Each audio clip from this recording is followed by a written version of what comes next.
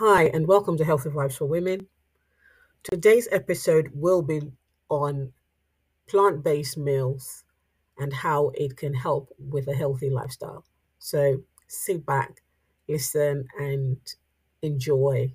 As usual, please feel free to share this episode. I am Dr. Amanda Atkins. I'm a board certified internal medicine physician and owner of Enlightenment Health and Wealth, where I help women who are overweight prevent and reverse chronic disease. Okay.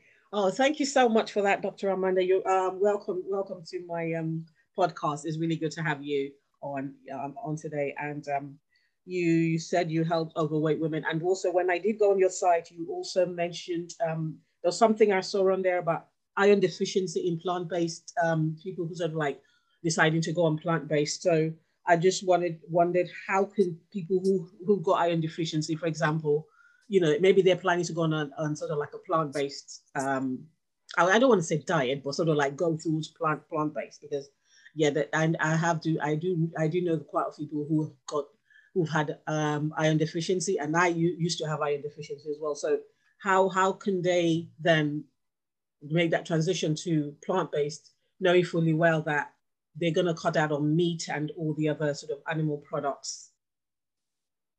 Yeah, so a lot of people feel that only meat-based products have iron in there, and they have what we call heme iron, but plants have non-heme iron.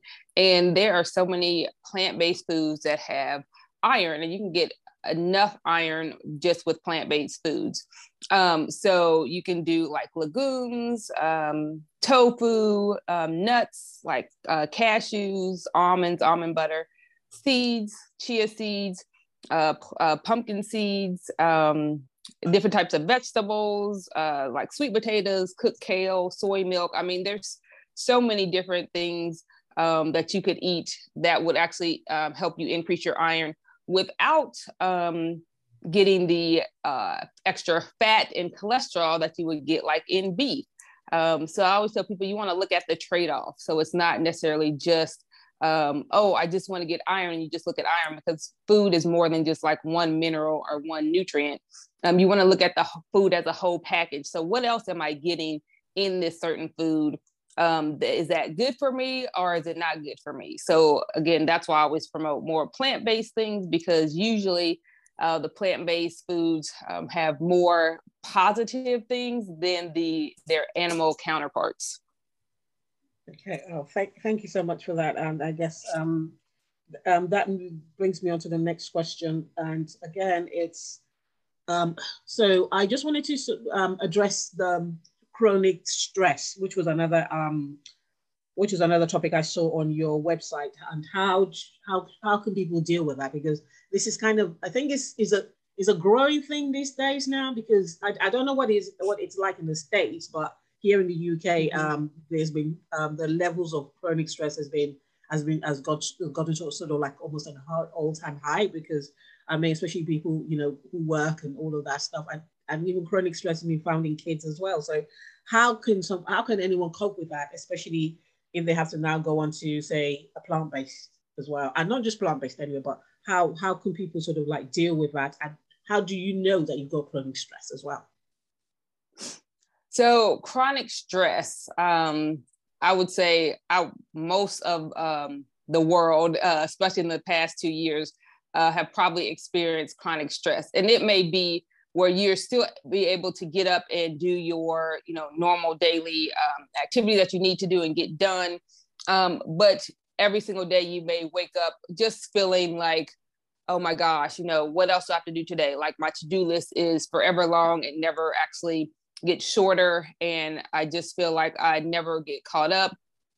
Or you even not sleep well, and you wake up and your mind is just racing.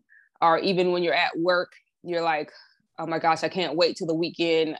And then kind of on the weekend, you do nothing because you're just overly tired. Like your brain just continues to go and does not shut off. And so the first thing you want to do is make sure you actually recognize what's going on in your own body.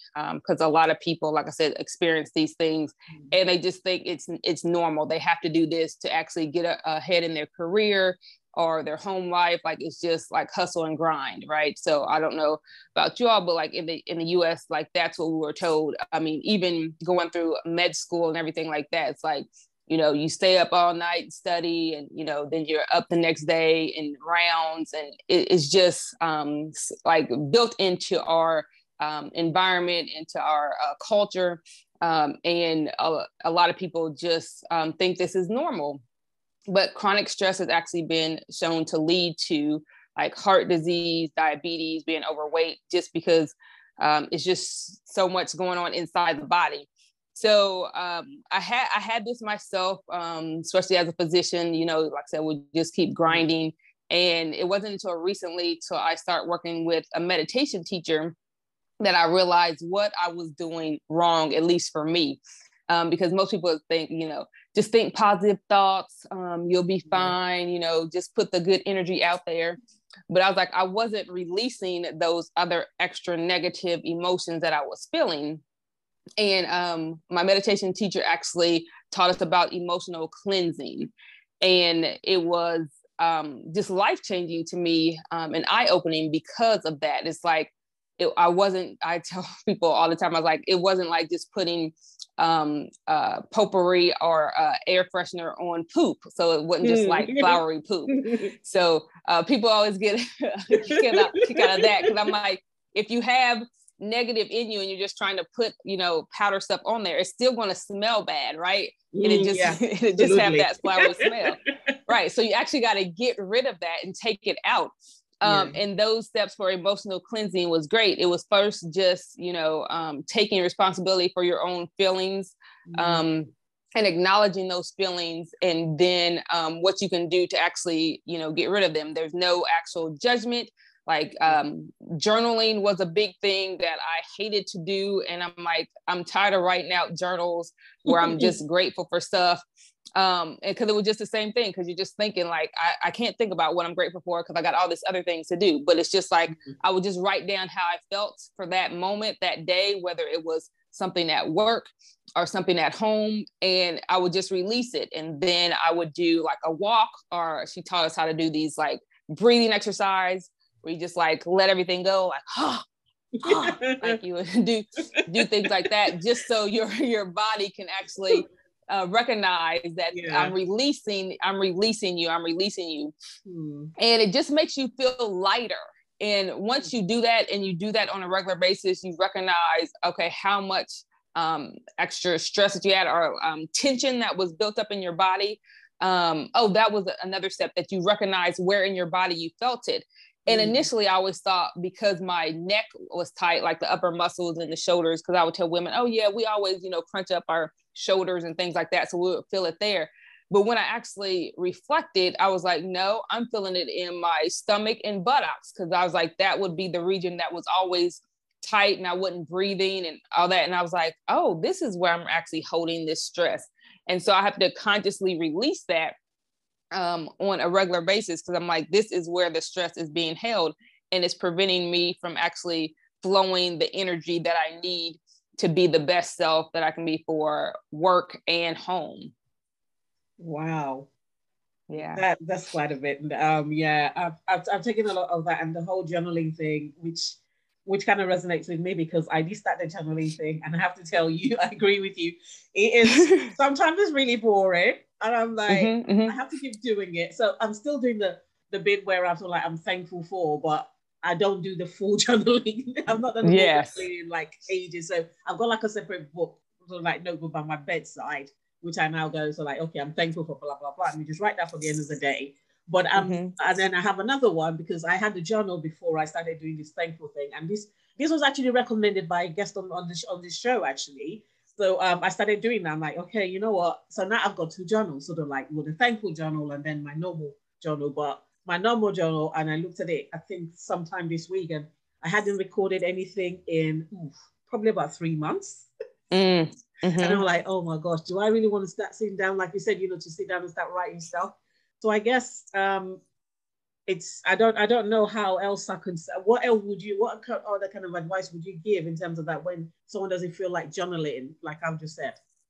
Yeah, so that was the thing. It's not even like a whole journal entry. It could be like 1 or 2 sentences that you just write out, and it doesn't even have to be in a journal. It can be on a scrap piece of paper. Like I said, sometimes I'm at work and I'm like, I feel unappreciated because X, Y, and Z happened. And then I, have it on the paper. And like I said, I may just like crumble up, throw it away, and then go for a brief walk in between lunch during my lunch hour or something like that. So it's not a whole journal entry, because if I had to wait until I got home and wrote out everything, I don't have that really at this point in time. So it's a journal. It's like journal or writing in a way, but it's not actual to where I have to make complete thoughts or anything like that. It can just be a statement.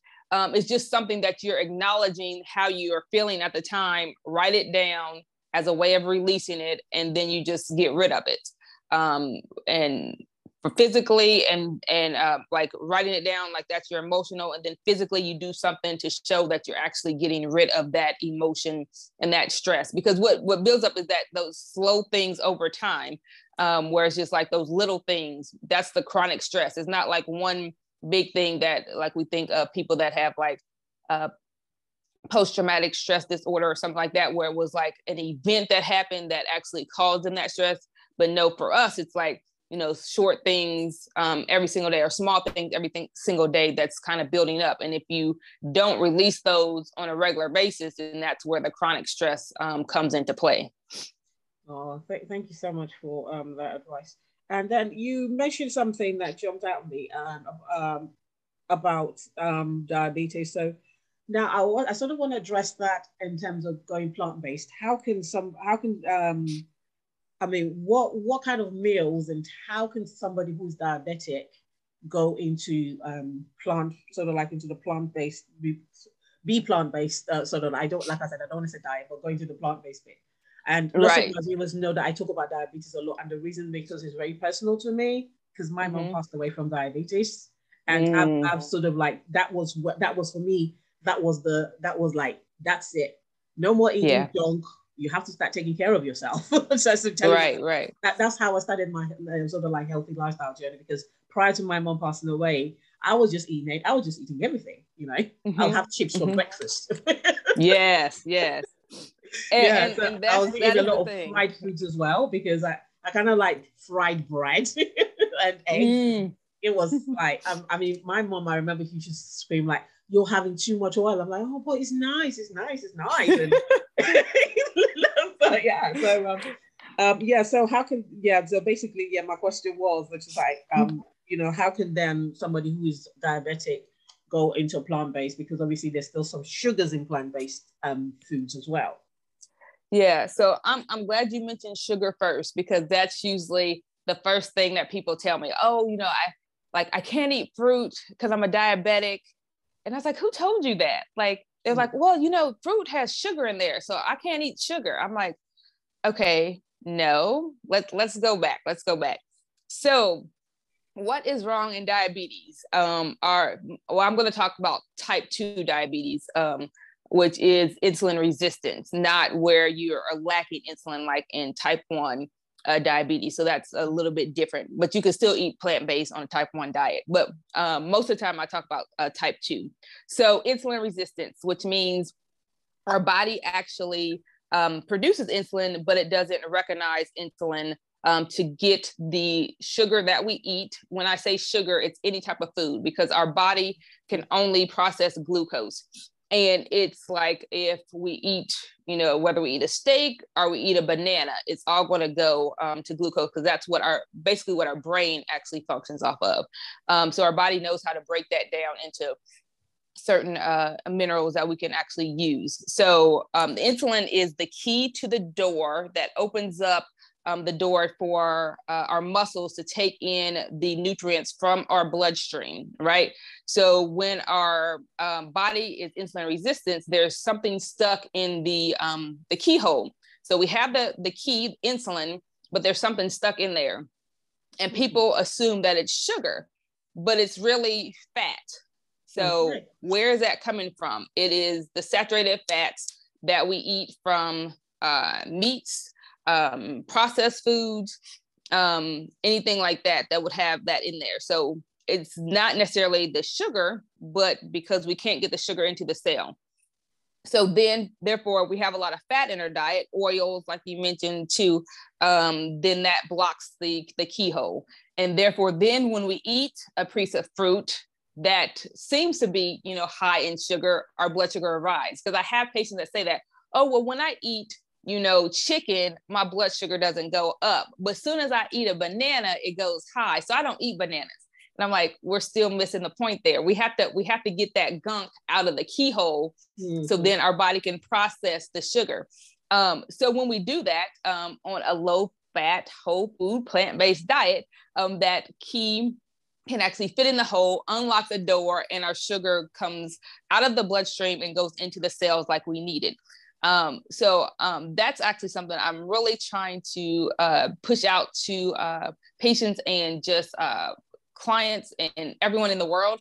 I'm actually doing a talk on that in a couple of weeks, so people understand that, so they feel like they can actually eat plant-based and eat the fruit that they need, because fruit has so many other nutrients in there that we need. So we get a lot of fiber from our plants, which is lacking in, well, especially in the US, we don't eat enough fiber, which actually decreases our risk for a whole lot of other illnesses also. And so we definitely need to focus on that. But for diabetes, it can be very beneficial in a short term even. So you don't have to be like, eating this way for months before you actually see a difference. You can see a difference in, days to weeks in your blood sugar readings. And usually we tell people, if you're going to go on a full whole food plant-based diet and you're on a lot of medications for diabetes, you need to be working very closely with your doctor, because your blood sugars can drop quickly, and we do not want your blood sugars to drop too low. You'll be coming off medications actually relatively quickly if you actually follow this diet to the T. And looking at some of the information that I've read, even more recently too, that you would eat, still plant-based proteins like beans, and then you would have like your greens, and then you would have, fruits, and then nuts and seeds. So it kind of goes in that order. So beans, greens, fruit, nuts, and seeds. Okay, right. Thank you very much. Yeah, that's right. Yeah. So basically, I think I've gotten a lot of that just from there as well. But now moving on to diet. So I'm sort of like you mentioned about diabetes, but I also want to look at how fruits, because when you sort of like said, oh, the whole thing about food, when I mentioned the sugar bit, and I also like want to look at how fruits as well can help to reduce blood pressure, or just plant-based as well. How can that? Because for me, diabetes and high blood pressure, it's I think they almost kind of like go hand in hand in a way, because those are the two things that I know that it's quite common, and it's really, really high. So I just wanted to, if you can just sort of address that, and how that could help to reduce fruits or plant-based diet, going plant-based would help to reduce high blood pressure. Yes. So it's similar, but you have a little bit more leeway in blood pressure with the amount of fruit you can eat. So again, you still want to be careful, and you don't want to have like 20 servings of any type of fruit as a diabetic. But with high blood pressure, it is still like the fats that's clogging up the arteries. So you have to be careful with that. But salt and sodium that's in food, you have to be careful with to decrease your blood pressure. And of course, if you actually eat a whole food plant-based diet, then they're usually naturally low in sodium. So you would actually get that. Different types of fruit, watermelon, apricot. Those are the two that come to mind quickly about that are very big on that will help decrease your blood pressure. Foods like mushrooms can help. Greens. Oh, how can I forget my greens? So like leafy greens. Those are the biggest ones that actually help, because they have nitric oxide in there that actually helps dilate the blood vessels. So you would definitely want to eat, a big thing of greens, every single day. And we're talking about these like they're different states, and like you said, they're kind of all can be mixed in. It's like you have one body. Your body is depends on where it's actually focusing on at that time. But it's all relative to like nutrition and what you're doing to your body that's causing this actual issue. So usually people that have diabetes may also have high blood pressure, that also may have heart disease, because like I said, it's more in an arterial system, but we can still, like, it's still one solution. If you eat more plants, then your body will do better for most people, like a very high majority of people. There may be only just a very small percentage of people that would not necessarily benefit. I wouldn't even say they wouldn't benefit. They probably would benefit, but they still may need medications at a low dose to help with their blood pressure or diabetes. But they're not going to be to where they would have to take like 4 or 5 medications and all that kind of stuff. So it still would be a win situation if they adjusted their eating habits. Okay. Oh, thanks so much. So when we say plant-based, because there's this thing about people mixing plant-based and being vegan, can you sort of talk more about what the difference is as well, and what the benefits are going plant-based? Yes. So veganism, I guess before we were talking more about plant-based, that when you just didn't eat any type of animal products at all would be vegan. But also with vegan, sometimes people take it to where it's also animal rights. So they're looking at it to where they don't even have clothes or any type of material that would be from any type of animal. And they would be really focused on animal cruelty and things like that. But if you look purely at the food, you can be vegan and still have a unhealthy diet, because now, especially with the food industry learning that we're promoting plant-based, is that they're like, oh, well, this is vegan. It doesn't have animal products in there, but it still has like a lot of sugar. It still has a lot of fat. It still has a lot of sodium, and it still can be highly processed. So those would be the differences between vegan. So if you eat high fat, high sugar, high sodium, processed, would be still in the vegan category if it's not in animal based. But then whole food plant based is more of, you can actually just look at a food and know what it is, and it doesn't need a label or anything like that. So something that naturally comes from the ground, you don't have to actually change it hardly in any way at all. So it has all the nutrients that it started out with. And it's not, like I said, highly processed. It doesn't have added sugar or salt. So that's where you would see the difference. Because I tell people Skittles and Oreos are vegan, right? But they're not necessarily plant-based. So those would be the extremes that I would use. Even like you said, chips, potato chips, they can be vegan, but they're not plant-based. Like, they come from a potato, but they're highly processed. They have a lot of fat. They have a lot of salt on there, right? So that's where you have to be careful. And even if you go through, I know people usually ask me all the time about the plant-based substitutes, like the burgers and chicken and things like that. And I tell people I'm no hypocrite. I do have those things, and do have my daughter have those, because it can be convenient, and it is somewhat better in as far as the environment and maybe nutrition wise than maybe like beef or something like that. Yes. But you may use that more as a transition point, but you still need to get in those whole foods to actually get the health benefits long-term from them. Okay, right. Brilliant. Thank you so much for clearing that up.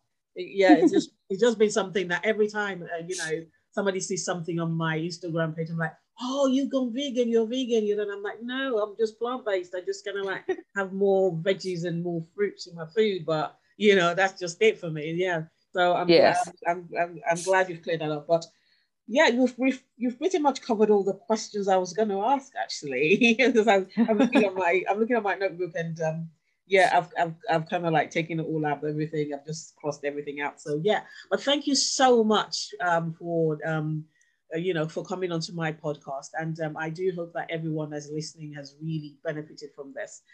Just before you go, I always ask guests to give one advice on how people can transition you know, to, yeah, obviously in your case, how people can transition to plant-based, and also just a summary of what the benefits are.